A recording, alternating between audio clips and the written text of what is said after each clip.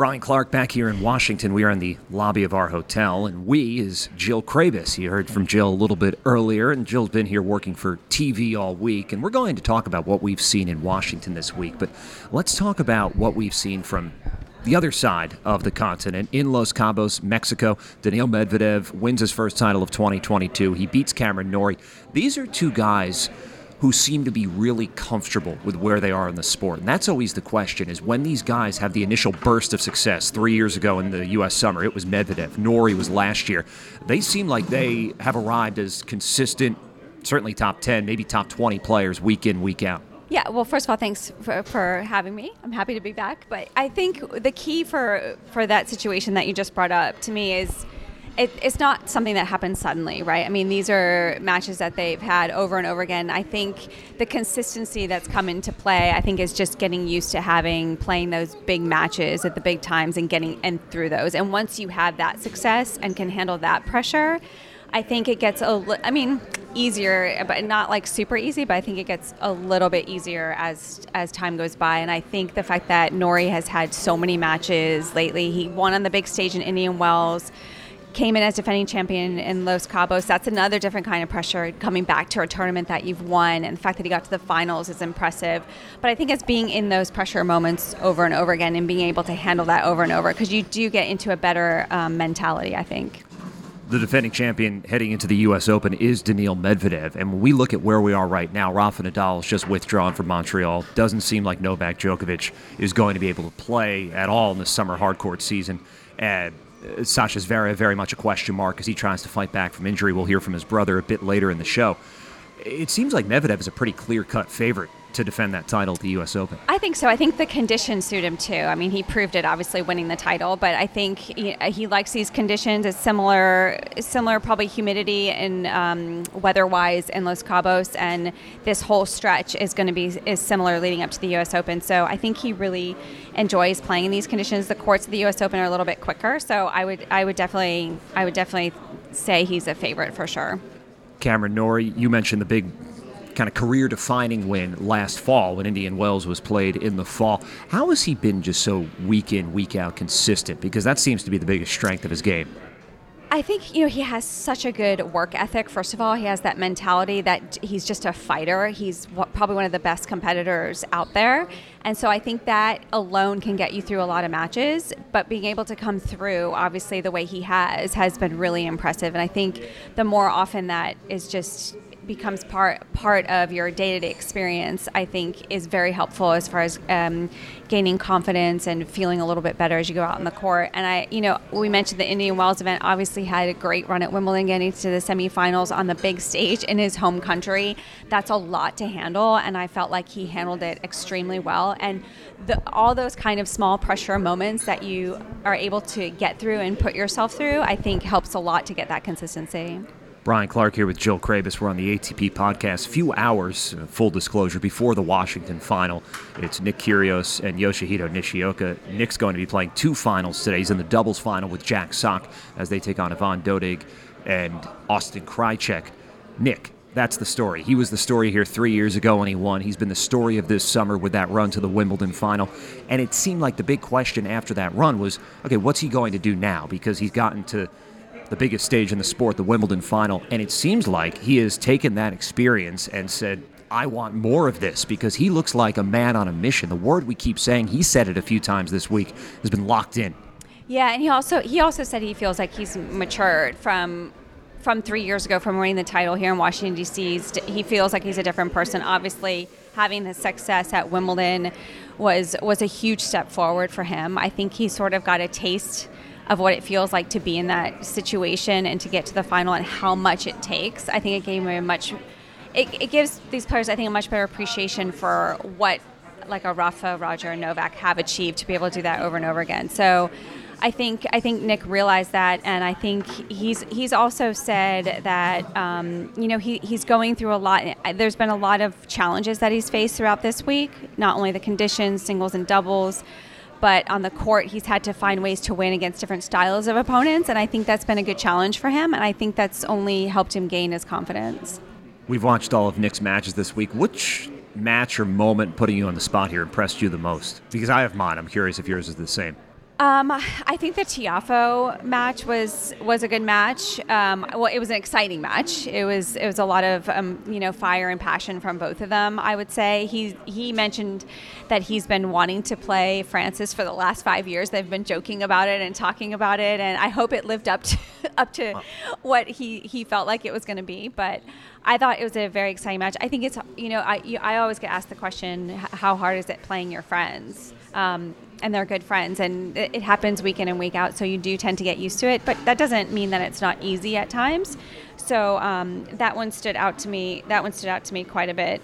Did you have a different one? Well, I did, and at face value, I agree with you, because he saved 5 match points against Tiafoe. There's no shortage of drama with that. Too, yeah. But the way he performed against Riley Opelka, and that match was split over 2 days because of the weather, was really impressive, where he won that tight first set, grabbed the early chance right before the rain came. It was they were on serve, and then Opelka lost the first 2 points. Rain came out of nowhere, so they didn't play until the next morning.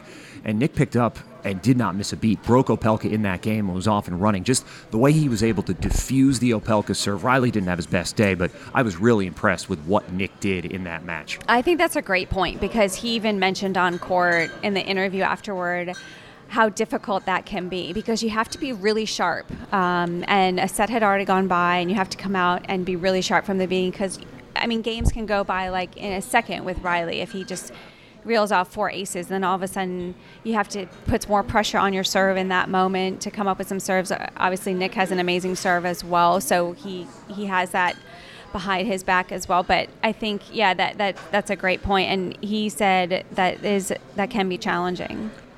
He is, a few hours from now, going to play Yoshihito Nishioka in the final. So Jill and I, as of right now, don't know who the champion is going to be. But getting to the final of the Citi Open, that's a huge accomplishment. Biggest final of Yoshihito Nishioka's career. Yeah, he's been playing so well, competing amazing. He's so consistent. He's so quick around the court. And the one thing that he keeps saying after his matches is that he's never giving up. And I think he knows that, so he believes in that in himself, and the players can feel it across the court. He's never going to not compete to his best ability in every single point. And he gets so many balls back. He runs down so many balls. But the thing that impressed me yesterday, in particular against Rublev, was he makes very smart decisions about what shot to hit in certain moments. And he makes it very difficult to play him, because as soon as you felt like Rublev had the advantage, he was able to neutralize the ball well, very smart shot, high, heavy, and then get himself back into the point. And so I felt like that made Rublev not feel like he could sort of, hit through Nishioka or get on top of him. And I think that's one of Nishioka's strengths. What was really impressive was the names of the players that Nishioka took down this week. You start with Jensen Brooksby, who was a semifinalist here last year, finalist a couple weeks ago. Alex de Minaur, who beat Brooksby to win Atlanta just 2 weeks ago. Nishioka beats him in 3. Karen Khachanov, such a powerful player, beat him in 2. And then one of the matches of the tournament, over 3.5 hours, wins a 7-5 third set over Daniel Evans. So a variety of styles culminating in that win over the top seed Rublev, who had not dropped a set prior to making to the semifinals. A really impressive run for Nishioka, and who knows, a few hours from now it could culminate in a win over Kyrgios. Really, just, you would think, encouraging for universally liked players. Plenty of Yoshi fans here in Washington. Yeah, there are. He's got a lot of fans in every match. They've been, especially little kids, yelling, "Come on, Yoshi! Come on, Yoshi!" Yeah, he's got it's great crowd support, and he's loving it. It's been impressive, exactly who he's beaten, and that just shows you how frustrating it is to play him, because you feel like you have so many chances maybe to finish the point or capitalize on the point, and the ball just keeps coming back. He's just been one of the most consistent players, obviously, in this tournament. And he's been a lot on the court, too. He mentioned yesterday that he's feeling tired. I think just this week has been brutal, as you know, with the weather and the heat, and even someone like Taylor Fritz, who loves these conditions, thrives in the heat. He said after his second round win or third round win, I think, that he said, he's like, even this is a different level. And so I think everyone has just gotten to the point where they're just going to have to, Nick is tired as well. They're just going to have to gut it out, because it's been a long week. And in many ways, that could also be a great test. I know you and I have talked about this from your time as a professional player on tour, that this is a good barometer of your fitness levels ahead of the U.S. Open, because the conditions there are certainly not too dissimilar from what we've got here in Washington. So to measure where they are, and with Fritz, who is the U.S. #1, had to withdraw, he has been, his training, he was talking about after his retirement against Dan Evans, that he's not been able to train because of his foot issue. So he's been in a boot, and when you're not able to train and acclimate to the conditions when you are on court, it seems like that can really cost you, and that's what we saw against Fritz. Yeah, that was interesting. I mean, because Fritz said he wasn't necessarily match ready, I think, to play this event. Exactly. Because of his foot, but he did get some practice in it, and actually played really well for maybe not feeling as prepared as he would have liked to. But I think, he wants to play so badly. He just loves to compete and wants to play tournaments. So for Fritz, it's going to be important about finding that balance of scheduling, because he just wants to keep playing. And that's obviously his support team around him trying to, factor in how to do that schedule. But I think it's important for him probably to know when to rest as well and when to take that time off. Yeah, so Taylor Fritz, though, still a lot going on for him in what's been a great year after winning in Indian Wells, certainly the biggest title of his career, and he still has high hopes heading into the rest of the U.S. summer. Speaking of high hopes, they were pretty high a few years ago for J.J. Wolf, with that breakthrough run of the U.S. Open 2 years ago. The injuries really popped up, but here he makes it to his first ever ATP quarterfinal at tour level before falling to Andrei Rublev, the top seed.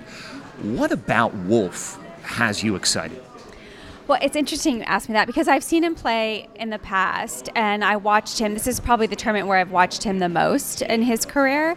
And the one thing that stood out to me in particular was he was playing more aggressive, and also looking for those opportunities to come forward. And I liked that there was no hesitation. It was very decisive when he decided that he wanted to do that. And I think that put pressure on his opponents. I particularly watched quite a bit of his match against Shapovalov, where he won that match, and that was his strategy. I mean, he was just hitting and charging forward at certain times, and I think it caught Shapovalov by surprise. And then I was like, okay, just to watch him throughout the tournament, can he continue this? And he played really well. I mean, it's congratulations to him for the first time getting to the top 100. That's always a player's goal. That's one of the first goals that a lot of players have, is to break that top 100 mark. So he got that. That's going to be a huge confidence boost. But I think it's now going to be about the consistency, similar to what we were talking about Norrie, having Wolf get those consistent matches over and over again, because that's in the end really what builds the confidence throughout your career. So final thoughts from Washington here. I'm Brian Clark with Jill Craybas. 3 years ago, let's just use this as a point of comparison, because that was, let's call it almost the last normal-ish tennis season pre-pandemic. 2019 Citi Open Final, we see Nick Kyrgios beat Daniil Medvedev. Medvedev then gets to the Montreal Final, wins Cincinnati, and takes Nadal to a fifth set in the U.S. Open Final. Here he is, the world #1. Do you see anybody else from what you've seen this week who can use the last few days in Washington as a big runway to a major month in Montreal, Cincinnati, and of course New York? You mentioned Kyrgios. He might be the answer. I mean, he's looking that good. I mean, he's looking great. I mean, I was courtside watching him against Tiafoe, and it's just, I mean, we all know how talented he is. I mean, he's ridiculous. And I think, there's just the way he's talking. Seems like he's gotten to the point where that Wimbledon final obviously was huge for him, and unfortunately for him couldn't get through, but this was going to be the interesting week to watch him play, to see how he performed at that follow-up, because this is his first singles event back since that Wimbledon final. So I think he's done a phenomenal job. Obviously we'll see what happens in the final today. I mean, I think there's quite a few, but this is what I love about the men's and the women's game right now, is I feel like this surge of players coming up, like an Alcaraz, or Alcaraz did well last year at the U.S. Open. He likes the courts and the conditions. So I think, I don't know, I think it's going to be, I kind of think it's up in the air, but I do agree Medvedev's probably the favorite. That's all stuff that will play out over the next couple of weeks. Next few minutes, we'll hear plenty more from Jill Craybas. He talked to a whole bunch of players this week in Washington. We'll have it all covered as we continue on the ATP podcast. But for right now, Jill, thanks for sitting down with me. Thank you, Brian.